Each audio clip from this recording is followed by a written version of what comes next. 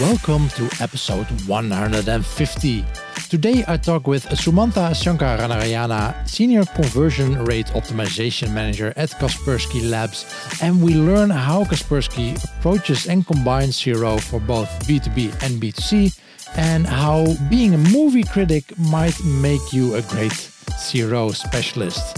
My name is Guido Jansen and welcome to CRO Cafe, the award-winning podcast where I show you the behind the scenes of large and small optimization and growth teams and talk with their specialists about data and human-driven optimization. My goal with the CRO Cafe podcast is to make websites and the lives of optimization specialists a lot better. And we're doing this by spreading a mindset of experimentation and validation, and by improving the quality of standards in digital marketing. You are a vital part in reaching this goal, and one important way for you to help out is by sharing relevant episodes with your colleagues. And if you're not subscribed yet yourself, make sure you are by checking this in your podcast app. It really means a lot and your actions do make a difference. So thank you for doing this. In case you missed the previous episode, last week I was joined by Bas Wouters and we spoke about the launch of their book titled Online Influence. You can listen to that episode on www.shiro.cafe or in the podcast app that you're listening with right now. This episode of Shiro Cafe is made possible by our partners Online Dialogue, SiteSpect, Online Influence Institute, Content Square, and Convert.com. Welcome to Season 2, Episode 44. Sumantha, welcome to the Shiro Cafe podcast. And to kick things off, we'd love to know a bit more about your background and how you got started in CRO. Awesome. I mean, first off, love to be here. Great podcast. I've been listening to other episodes, and you're right. CRO is not taught in schools and things like that. For me, it started off. It's really strange. I started optimizing storylines and scripts and things like that by watching movies. One of my first movies that I saw in a theater was Jurassic Park. Yeah, the original in 1994. Yeah. 1994. Since then it started relaying out. Okay, what if the director had made this cut in a different order, or what if there was a flaw and the director did not pick it up, or the film crew did not pick it up. Mm-hmm. What if it was Jurassic Park and there was a plane flying above, right? Yeah. That's incorrect. I mean, not stating that was a thing in Jurassic Park, but there's so many such mistakes that you get to see, especially by vetting others' work, and you have to carry that in your humble roots, right?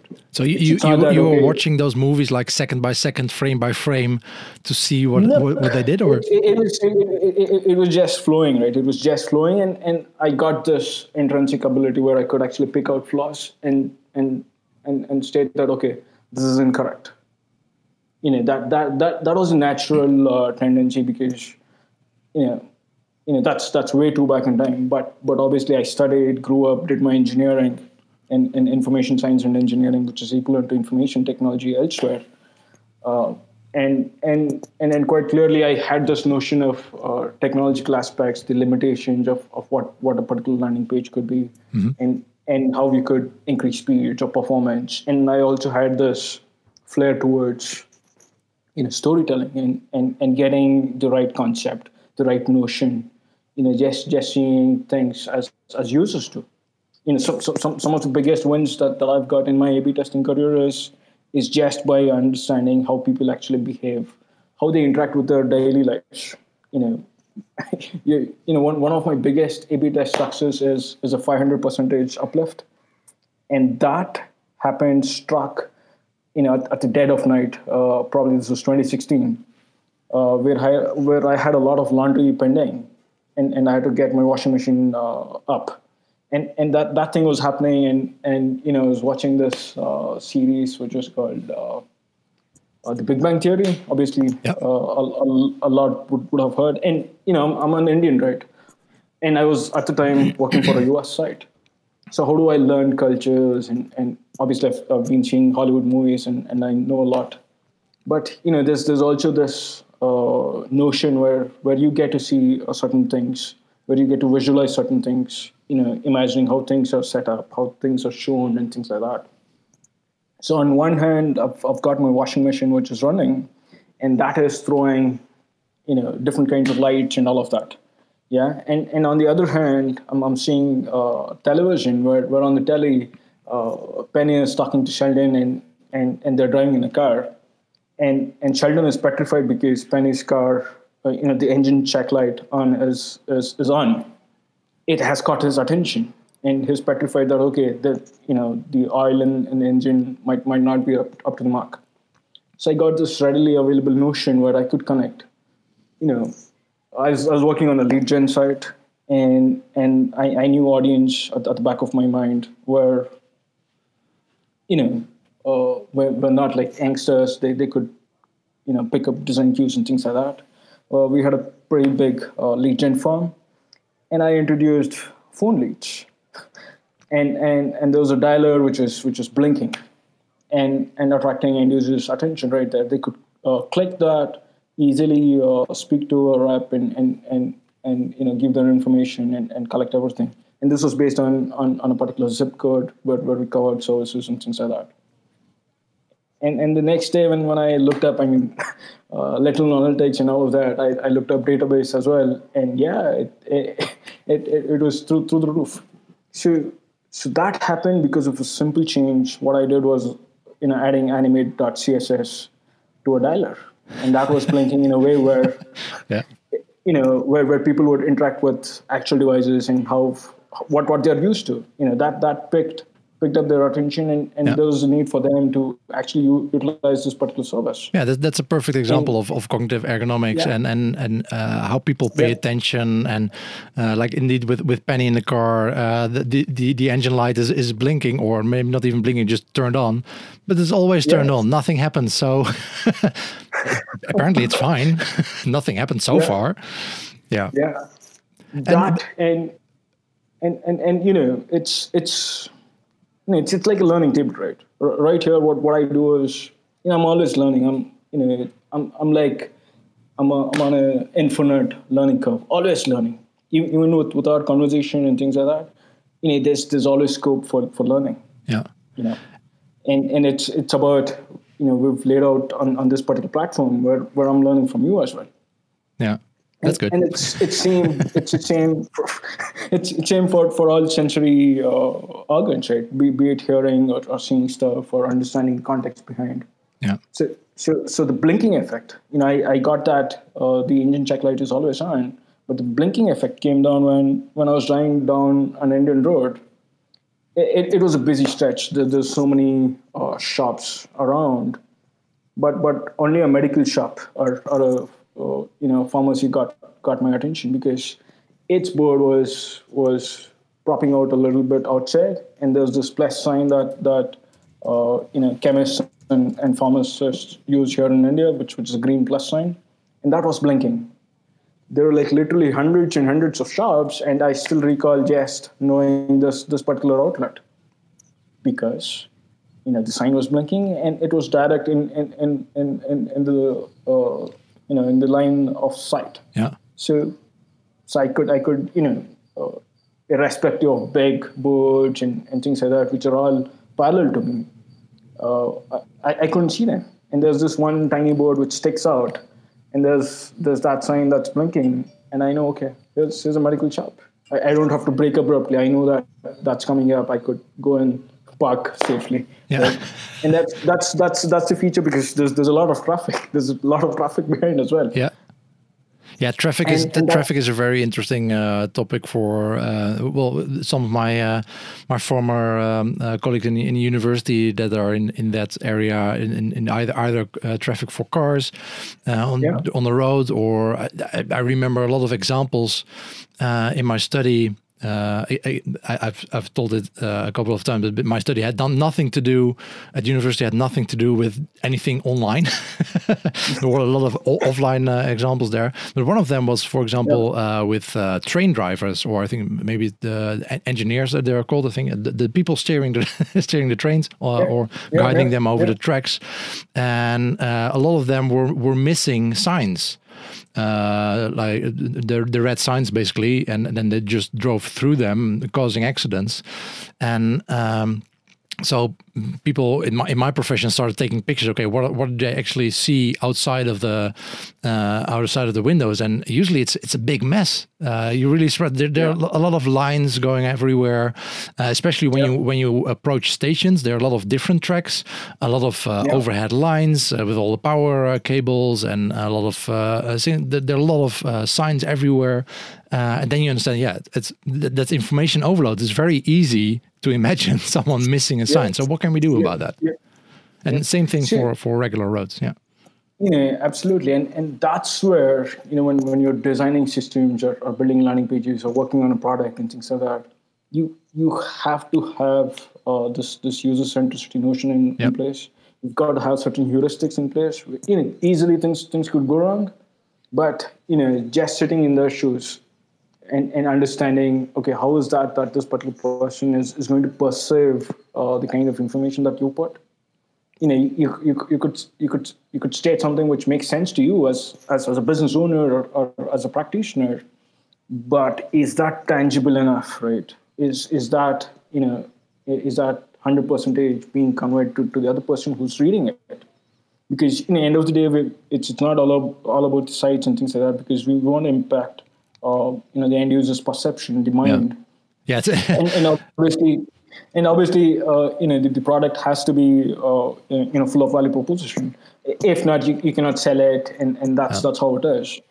And it's simple that if you miss out on that step, there's always going to be something like this happening where you don't know.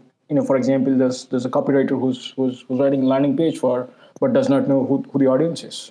Yeah. What is that he's going to write about? Yeah, exactly. If there's no persona which is in the back of his mind, the kind of wants and the kind of pain points that he has, he's not able to draft something which sets in such a way where it communicates all the value propositions and all the benefits in such a way, right? Yeah. Where as and when a person reads, my thumb rule is, again, heuristic is as and when people read content, they have to nod their head.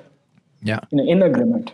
If they're not, it's so diverse, then try and reach a common point where the other person or different types of personas agree to a point. Yeah, especially if you have a really wide audience for your website or for your product in general, there can be a lot of different ways people view this, right? That's always what I find very interesting when doing user research and giving people basically the same stimuli or the same website, the same product, and you get so many different opinions on that. It's a bit like, you can imagine those Rorschach tests that psychologists use, the ink blobs, and everyone sees something different. And you might not expect this with websites. I mean, they're less ambiguous than an ink blob, you hope, but there's still so many different ways of viewing something because of your background or whatever. Yeah, absolutely. I mean, your background is different, your cultures are different, you're brought up differently, and the way you there's also this test that I recall of, where I think this was conducted in India, where a person walks up to a group of children playing, and says that there's children playing from different backgrounds. There are poor children, and there was as well as rich, affluent families who are coming and playing in the ground, and to one set. This particular guy hands out a box of sweet and says that, if you're willing to wait 10 more minutes, I'm going to give you two boxes of sweet. Yeah, and guess what? What happens? Children from rich and affluent backgrounds can wait because they've already eaten such sweets. They're going to think like, okay, 10 more minutes, I'm going to get two boxes of sweet. If not, if all of this was a hoax, there's no worry, because I'll end up eating sweets anyway. But if you flip that equation, and for a guy from a poor background, or for a child from a poor background, he's never eaten a box of sweets. He's going to grab that immediately and run away. Right? Even though if entire thing was true, and his even if he was going to get two boxes, but he's not going to wait, because there's just that urge that he's not eating sweets, and he wants to grab that right now and run away. Yeah. Yeah, and there's research going on with doing this exact test with children, right? And having that as a prediction for future success. And apparently there's some correlation there, at least, with the kids that can wait. Well, you're more patient, and that apparently leads to or correlates to more success in your future. Even at work, right? Even at work, especially the newer age, the newer workforce, they don't know how to delay gratification. It's like, okay, I want to join a company, I want to reach this post, I want to do that, I want to do this, but they do not think for a second, or rather about the company. So, and that's how a lot of companies are organized, right? I mean, you have the most people work with really short-term incentives, whether that's bonuses or just general appraisal for the work that you do. It's all short-term. It needs to be successful this week, this month, this quarter, or at least the longest term is probably this year, but it's still relatively short-term if you look at business. And I see that's an issue, that's a challenge for a lot of people, specifically in CRO. Because a CRO program is not, if you've set it up properly, it's not going to give a big result in 4 weeks. Yep. And it's, even if you did get it, it does not mean that it's going to repeat, right? Because it's a long learning process. Because it's not about wins and losses. It's kind of insights that you get and the kind of areas that you apply at. If you're at a larger organization, say if it is making billions of dollars, one such insight is readily going to give you millions of dollars in uplift in revenue or in average order values. And just imagine a series of A/B testing, tests across acquisition or across shopping carts and things like that for over a period of a year. The cumulative cart revenue, for example, could the impact could be huge. Yeah. And that's what businesses wouldn't understand. And they're like, okay, Sumanta, can you get this done in a week? I've done things like that in the past, especially while consulting, where there was this particular huge I'll not be able to name them, but at least the segment is classifieds, online classifieds, and they've got like 300 sites, And I did a simple teardown of their site, and the very next day, I'm on a plane meeting their VP of product, their VP of engineering, their CTO, for example. And that's the power that we could spread, and that's the impact that we could actually show it to them. And this organization had a lot of best talent around, because they came from premier Indian institutes like Indian Institute of Technology, for example. The product managers were, they all studied in IITs. Some of the great institutes the world has ever seen, because the knowledge that these institutes spread is immense. The technological process is out of this world.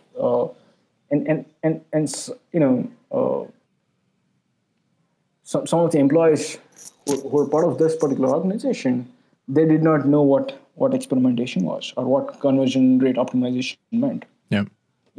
They're open about it. And that's how you have to also establish that rapport between, say, a consultant and an internal team member, where they get to see that, okay, that you're an extension of their arm, basically. Yeah, it's not like you go there and say, go left and right and say that you did this wrong, you did that wrong, this is not how it is done. But rather build rapport and know what's the inside story, what is that they're working on, and how is that you could actually help and achieve the benefits for the company, right? For over 10 years now, Online Dialogue advises about evidence-based conversion optimization with a focus on data and psychology. We see that analyzing data and recognizing customer behavior results in a better online dialogue with your clients and a higher ROI. The team of strategists, analysts, psychologists and UX specialists gathers valuable insights in the online behavior of your visitors, and together with you they optimize the different elements of your CRO program through redesign, expert reviews, A/B test and behavioral analysis. For more information about their services, go to onlinedialogue.com. The story when you started watching movies, you said I developed a keen eye to see flaws, which is useful as a CRO. Which is useful, but it's not a nice trait to have in conversations or in meetings. Absolutely, I mean, it's just like there's this 600 crore company which is doing a lot of great business, and you go there and say that you're not doing this right, you're not doing that right. I mean, just imagine if I talk about Apple, for example, a $1 trillion company, and I go there to a product guy and say that you've done this wrong, you've done that wrong. Yeah, I mean. Exactly. You need to do some translation basically into some nicer words. Phrase it in a better way. Nicer words, and it is also about identifying certain patterns where they've actually done stuff well, right? Mm-hmm. And there's already a foundation, and you want to create a structure. You want to create this regimen where that works like clockwork, right? This regimen of experimentation, of getting things done. And we had a week's time before that huge ad rollout was due here in India. Massive budgets, and we worked on registration, and the organization gained a lot in terms of new signups, and if that thing plays already almost that uplift actually increases your bottom line as well, the number of paid customers, because you're putting in more users in engaging with their apps and websites and stuff.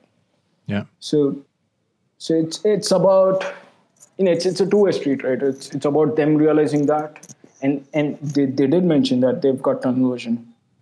That's a great sign that that's a great sign that the client is willing to put effort as well, and for our A/B experimentation programs, we had the top level priority, and I've seen some of the best engineers work with me in creating funnels and in QAing things. We're probably a floor full of 200 odd product designers, content writers, QA testers, support teams and things like that, and I had the number one priority. I mean, that's a boost as well, right? I mean, I was the kind of guy who'd reach early there.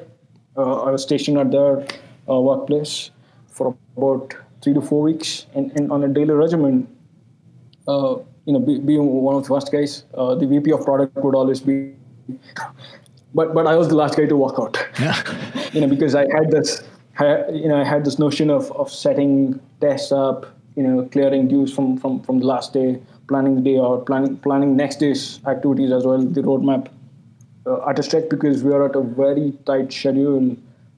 Traffic was not a problem at all, because they get millions and millions of views, and it's all about bottom line, right? The kind of conversion uplift we could draw, and there's a new advertising which was about to roll pan India.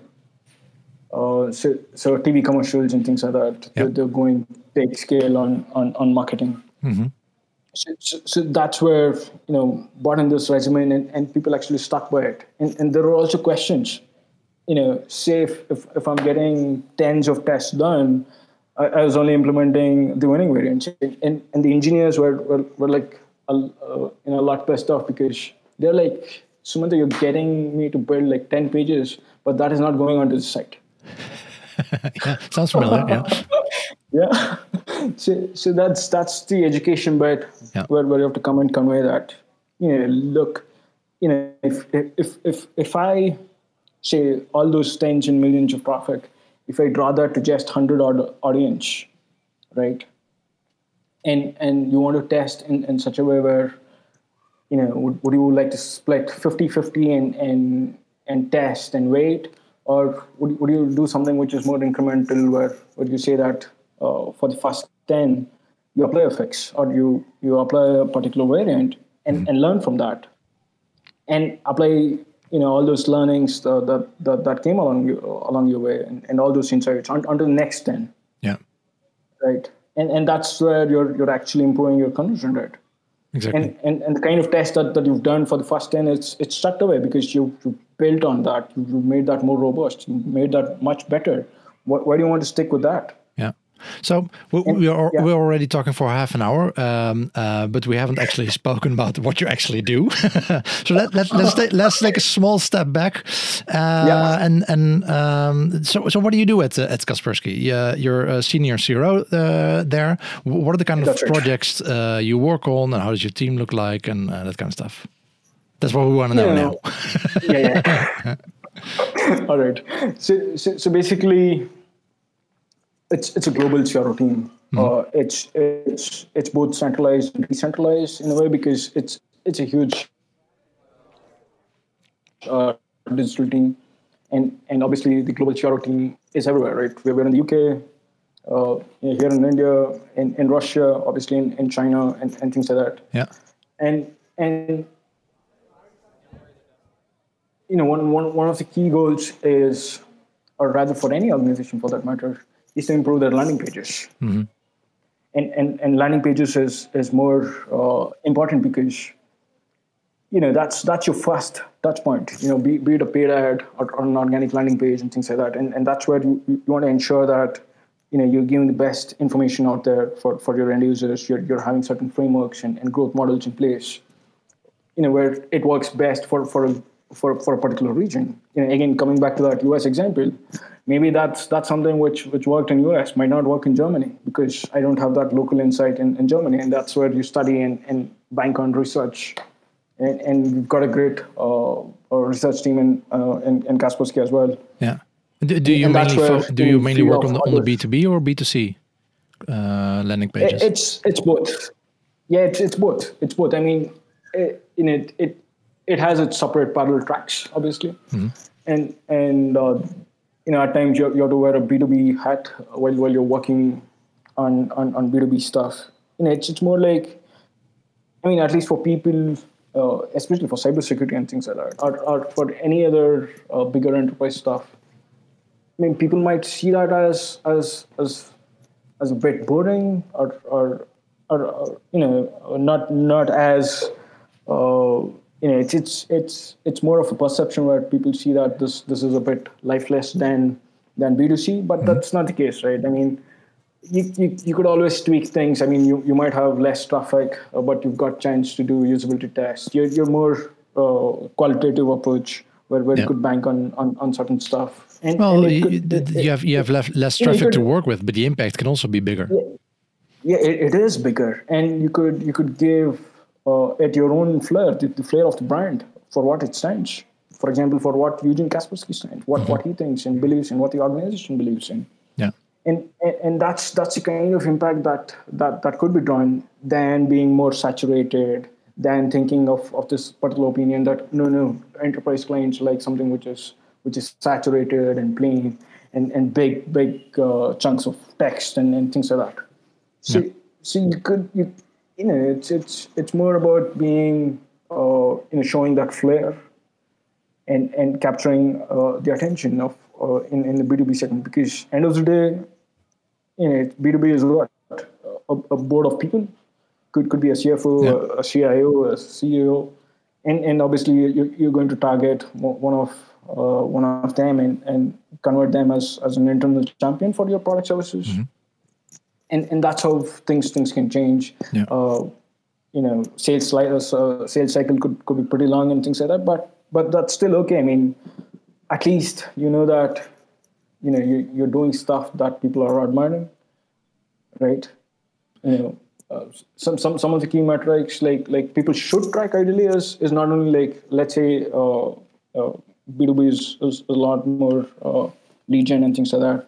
People stick with metrics like open rate, click rates, and things like that on image. Yeah, and nobody focuses on something like, okay, how many of them actually replied back? Yeah. Did you receive a positive message for every email that you sent out? Did you get an acknowledgement? Did you get something in return? That's the kind of conversation that you want to carry out. And one of such B2B deals could be several thousands of dollars. Yeah.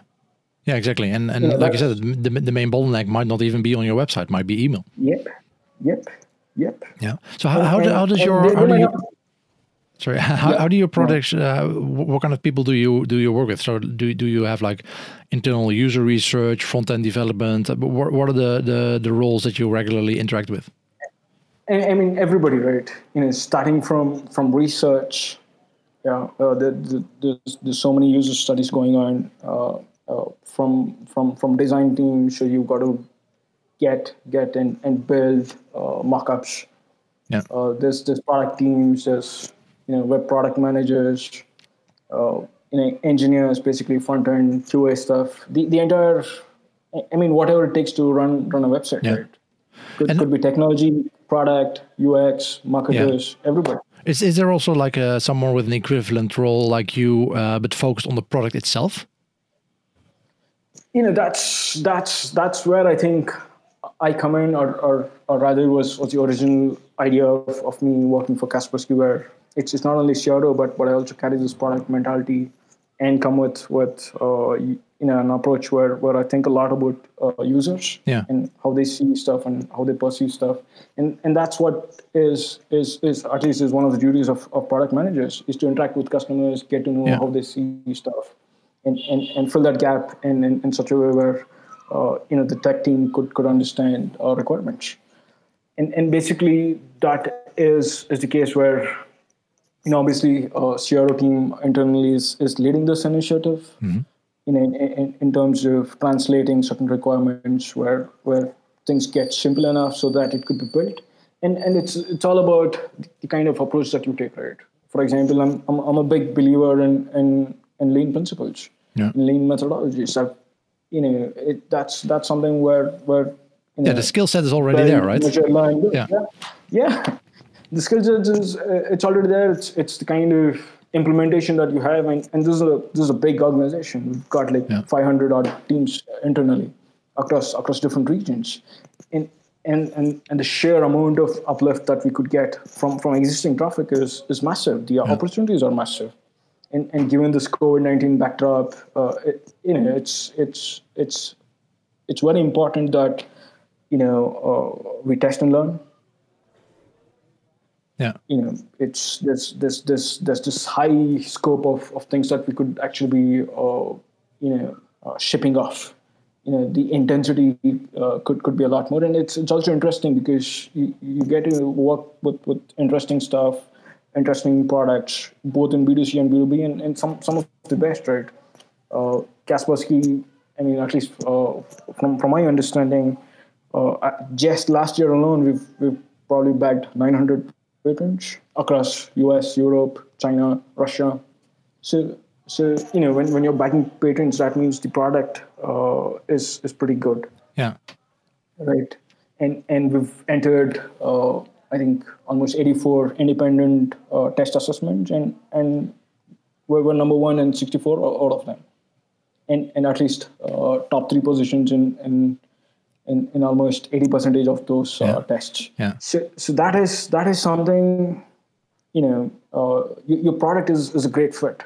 It's we've been doing a lot, especially for the medical community. There's this thing where entire product portfolios of Kaspersky were free for medical institutions, hospitals, and things like that. Mm-hmm. And it's, I mean, we have that power, right? And that's something which comes from Eugene, where he wants to help people out, and not only Kaspersky related products and cybersecurity alone. He also has this penchant for other startups and things like that, for tourism. I mean, if you go look up his Instagram account, he's traveled all places. Right? And that's where he wants to foster the culture of startups in tourism and things like that. So when you're at that power, when you have that ability to help the society, why not, right? Yeah. And that's good. I think that's very interesting because the skill set that we have as CRO can be applied across multiple aspects of the company, right? And especially, I mean, I get that CRO is often at least first applied in marketing. That makes sense because that's where you usually have the largest numbers. If it's on the website, it's your own. It's an owned medium, and that's where the largest part of your user or potential user base is. So you can run experiments there. But if you're a large enough company, you can still apply these same methodologies to improve the product itself, or the service side, or email. Or, absolutely, yeah, absolutely. I mean that's how it should be. I mean, if you're an enterprise with a lot of both B2C customers, I think we protect over 400 million customers. Exactly, and that should be enough traffic to run an A/B test. lot of traffic, right? And we've got there's so many stuff that we could do. I mean, it's tantalizing, it's that great. And even on business side of things, on email life cycles and things like that, because you could bucket everything up, right? Okay, what's the welcome sequence that should be? But right? That's an interesting. What's the nurturing sequence? Yeah. What's the conversion sequence? I mean, what if like I said before, what if people are not responding? What's your win back program going to be like? You could literally keep on improving every single day. Yeah, but that's an interesting part. So you have so much traffic, so it might be like a luxury problem. But so how do you? And prioritization is something that always comes up almost for everyone at every company. So how do you decide where you can start working? Because you not only have the website, you have so many areas of the business where you have enough traffic, enough people to do A/B testing. So where do you guys decide on what are the biggest bottlenecks are in the whole process of the customer journey? So obviously, we follow our own prioritization sequencing, and people listening in could be using something like Pi or ICE or any other prioritization template. But it all starts with you have to measure the kind of metrics that you're after, right? For example, if you're taking landing pages and things like that, if you ask me, I not only think about getting first 5 users on the site, but I also think about having those customers for 5 years. Yeah. Right. Think of metrics where it's don't only think about your CAC, the initial traction, and think that okay, your ROAS is 4:1 or something like that. But think about retention, and especially in SaaS businesses and things like that, retention is a big thing. What is that you do for lifetime value? What are the aha moments that you feel across in the entire journey or in the entire life cycle marketing of your end user? Right? Yeah, that's what I particularly like usually about SaaS companies. Often with e-commerce, the focus is really on getting the customer to buy once, because that's easy to measure, of course. But in the SaaS business, you don't really care about that first. I mean, the first month it's important, but it doesn't bring you all the money. It's not that valuable. If you just look at the monthly marketers are focusing on just buy, you're missing out a bigger chunk, right? And the bigger challenge also, which is on retention. Yeah. And how do you especially say if you're working on landing pages, which is more on acquisition, how do you prime users so that they continue to go down or renew, right? You've got n number of possibilities there. Yeah. And especially when you have so much data, you can almost start working on, okay, how can we maybe introduce roadblocks actually to prevent people to sign up that we already know, okay, they're just going to sign up for 1 month and leave. We're not going to make any money out of them. Absolutely. And on the other side, if you've identified a profitable segment, right, or a user type or an audience, you could also explore further down, have sub-audiences in type. And see what works the best. You could have personalized and dynamic content, which is going to speak to them. Yeah. And that's the whole point, right? You're here to help your end users. You're here to show them what's uncover product benefits. Yeah. For example. How do you experience? How do you at least in my experience, I've never done something where I get. Keep everything on the platter and show it to the user's face, because that's a lot of information overload as well, a cognitive load as well. Yeah. So it's about understanding how people perceive a particular page. I mean, if they're experienced users, would they scroll through the page a lot quicker, just understanding the key points, Yeah. or if it is a novice user who wants simple explanation as to what a product does. So based on that, based on such micro essays, you could actually have a better landing page experience, Yeah. or site-wide experience. Your cart values could literally go up because you've given them such cues and notions where people could actually understand and understand. Okay, this makes sense. Okay, I've not thought about this particular question, and it's good that the site has covered this in an FAQ section, for example. Yeah. It's about that. Uncovering the journey and actually, having this laid out to them where they understand that, okay, this is how it should be in an ideal world, and this is what I'm getting. Right. It's about, there's always this notion of, perceived price versus perceived cost associated with that. And obviously that's where you come in and show them the value for a particular service or a particular product, and why they should be using it. And it's not always a yes trap, because it's not like, I come to you and say, hey Guido, do you have a minute so that I can explain this to you, right? Yeah. You're like, oh, okay, stay away. or you're like, no, never. Yeah. so that's where I understand what's your pain point, and ask, what if I did this to solve your pain point? Would you be interested to know that, or do you think that you should just let that go by? Yeah. You're like, no, let me know what he's talking about, right? Yeah. And just change that perception where you bring in the actual benefit, than being more saturated, than being, there's a sea of sameness, right? Yeah. How do you differentiate? Marketing budgets have suffered, and the share for A/B testing has been impacted too. If you want to keep testing to enterprise standards, but save 80% on your annual contract, you can consider Convert.com. With their summer release, you can take advantage of full stack and hybrid features, strong privacy compliance, no blink, and enterprise-grade security. Feel good about your smart business decision. Invest what you save back in your CRO program. Check out www.convert.com/2020.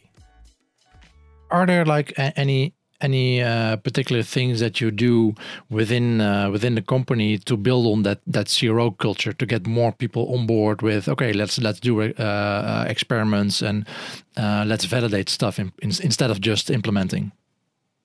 Yeah, that's a great question, and that's what I think the entire CRO team is working on, and actually building a sphere of influence.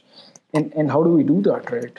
We do that by being transparent, by showing them, look at the kind of wins that we're actually winning in your markets, and this is what we could actually be doing, and also go a step forward and help them understand by showing them certain frameworks and things like that, and explain to them that you could actually be doing this. Yeah.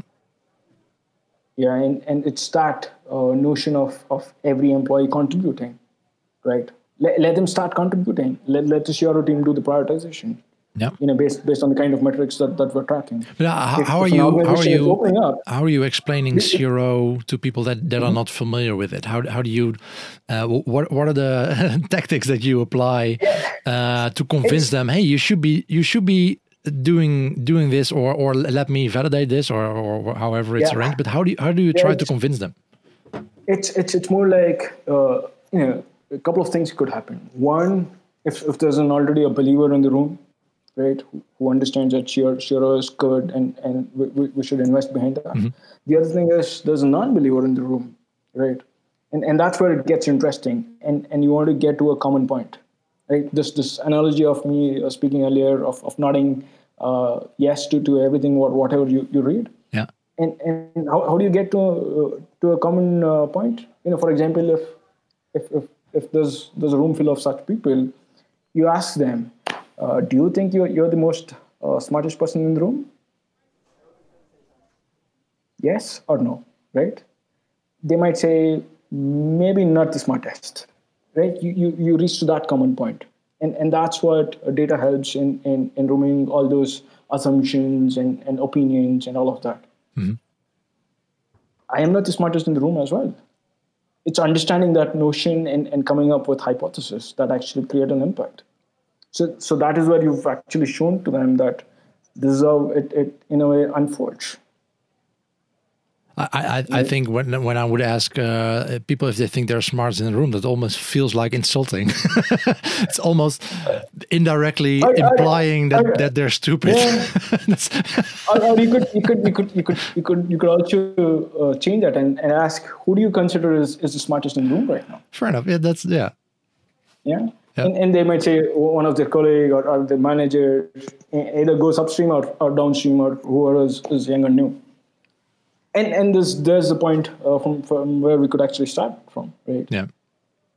And we could, I've used prioritization templates where, including on the client side, I've let them score hypotheses based on their assumptions, based on their biases and things like that, and collectively I've taken a prioritization score and gone ahead with experiments because. Yeah. What you have to also understand is that there are certain thoughts and processes that I don't understand. Yeah, that a particular company understands, or a particular person who's head of a department understands, and he's going to see that in his opinion and great stuff. I mean, I might have the greatest test idea and things like that. What if the engineering implementation took 10 or 15 days? You'll have to weigh certain benefits and actually show traction, right? Yeah. And that's in your hardcore metrics that you follow, in the kind of uplift and in the kind of revenue that you're getting. Yeah. And obviously, you should not shy away from A/B testing errors, type 1 and type 2, false positive, false negatives, and things like that. Yeah. Your sample size has to. I mean, even if you hit 99% statistical significance, there's no harm in running that for 2 or 3 more weeks. Yeah. Just to be pretty damn sure that that's what is actually working. And yeah. You have accumulated quite some experience now with Stiro. What is an insight that you think you might have that others that are listening right now might not have? What is something that you've figured out that we can use in our work? I think what I've actually figured out as a consultant much before joining Kaspersky was, I was seeing a repeated trend of similar problems coming up, right? Similar problems that needs to be answered, same set of questions, and same set of verdicts like, Sumanta, we did everything. There's no way in the world that you could improve conversion rate. or Data can always be improved. That's where I saw 2 aspects to this particular thing. Where one, I thought, in all these cracks, there's always a consultant who could build a product to fix such problems. Yeah, it could be anything. Either you super zoom in and build a product, or you go out large, bundle everything, and make a product and solve such problems. So that's one insight that I figured out. And on the other hand, since it is almost rudimentary, right? Even if you stand and deliver outstanding results, it's like, this is what we had agreed upon, and that's it. The engagement is done. Yeah, and or it's like the same questions that keeps on repeatedly coming at you, and there's this notion where at least I felt that consulting could actually come with an expiry date. There could be active consultants doing great stuff, getting paid greatly as well. But I think at some point in time you'll have to think about making money from product. I mean, how long could you keep on doing consulting, right?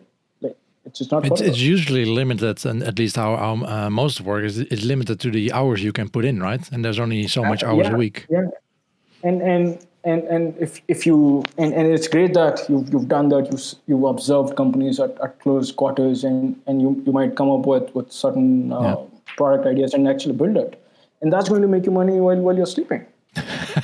That's nice. That's what we all want, right? So what are speaking of making money while sleeping, what are the things you want to improve or change in the coming 12 months? What are the things you're working on, the projects that you're excited about? There's a lot of exciting stuff happening at Kaspersky, tight-lipped. Yeah. but obviously in general terms. in general terms, we're hellbound on improving user experience.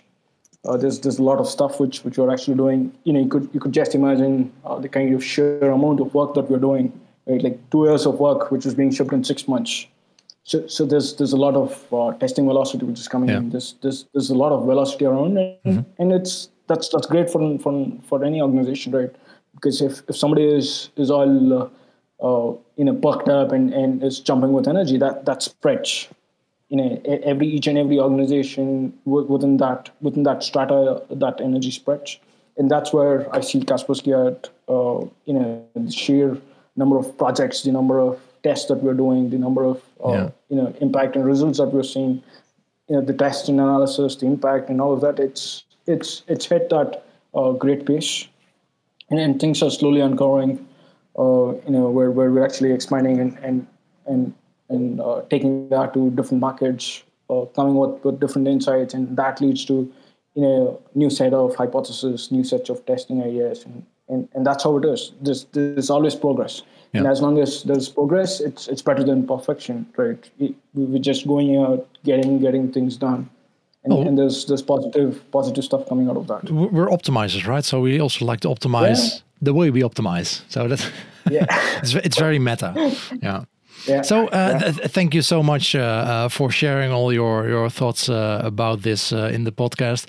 Like I said in the beginning, you've been listening to a couple of episodes yourself too. So who do you think I should be asking on the show? Who do you want to listen to? I think.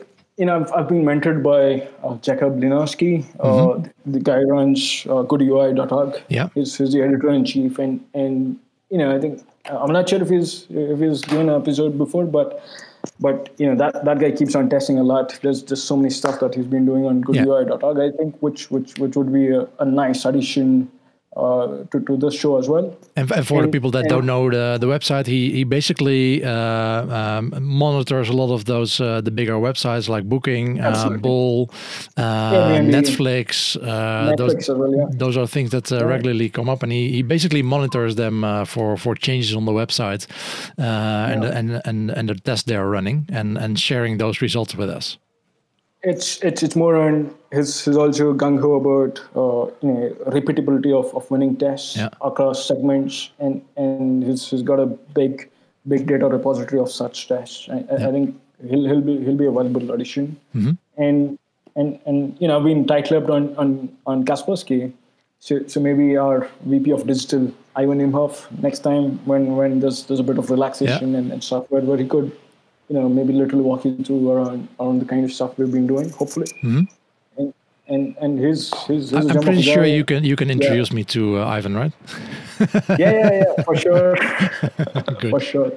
Let's do that. Thanks. And as a final question for you, any CRO related books that you'd like to tip to our audience? What did you enjoy reading lately?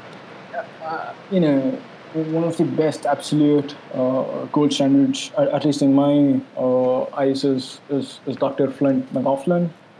He's got McLabs, Marketing SharePoint, and a bunch of courses as well on landing page optimization, on online testing, and all of that. He's written this great book, which is called as Marketer as a Philosopher. Yeah. And there's a great bunch. Good stuff on in terms of his qualified how a conversion sequence would come out to be. He's got a formula for conversion, so to speak. Okay. Out of 30 odd years of marketing research, it goes something like this: C is equal to 4M plus 3v plus 2 whole of I minus f minus 2a. There you go. You're a CRO now. That's it. Yeah, that's it. We don't need those elaborate courses or education. It's just simple as that one single formula. We do need it, but it's simple and very profound. Yeah. Right. And this the C stands for obviously the conversion sequence. The M in that stands for motivation. V in that stands for the force of value proposition. I stands for incentives. F stands for frictional elements present on the site, and A is anxiety elements. So obviously, these are all the kind of heuristics that come into picture, and he's just given a magnitude for each of this. I mean, if you're highly motivated, even if there are 100 hurdles, you're going to cross all of them, right? And that's where the magnitude of motivation is the highest, which is 4M. Next comes the force of value proposition, which is 3V.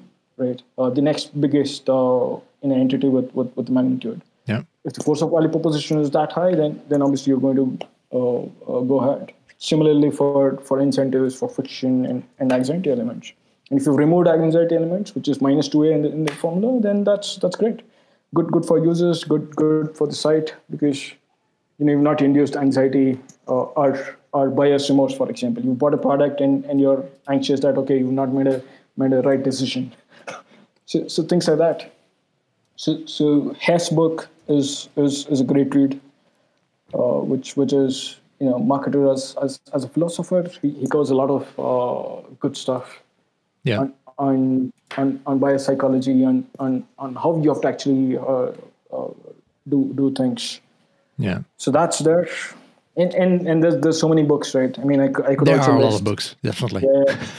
Eric Rice on the lean startup marketing books. So we have I'm collecting a list of books that Ciro's basically recommends. I mean, there's so many marketing books, but on Ciro.cafe/books, I'm trying to collect all of the books that our guests recommend. I'm sure some of these might have come, might have popped up earlier as well. This one hasn't been in there yet, so I'll definitely add that to the list. And for people that want to read more about this, the conversion formula, 4M plus 3V plus 2 times 1 minus F minus 2A.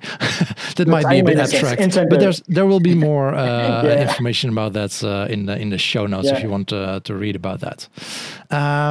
Sumantha, thank you so much for sharing all this information with us and sharing your story, starting with evaluating movies. I think that's a background I hadn't heard before.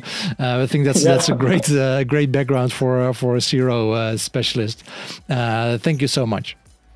Thank you so much. And this concludes Season 2, Episode 44 of the Ciro Cafe podcast with Sumantha Sankaranarayana from Kaspersky Labs. Next Monday, I talk with Johnny Longden from Journey Further about embedding experimentation into agile product development. Talk to you then, and always be optimizing.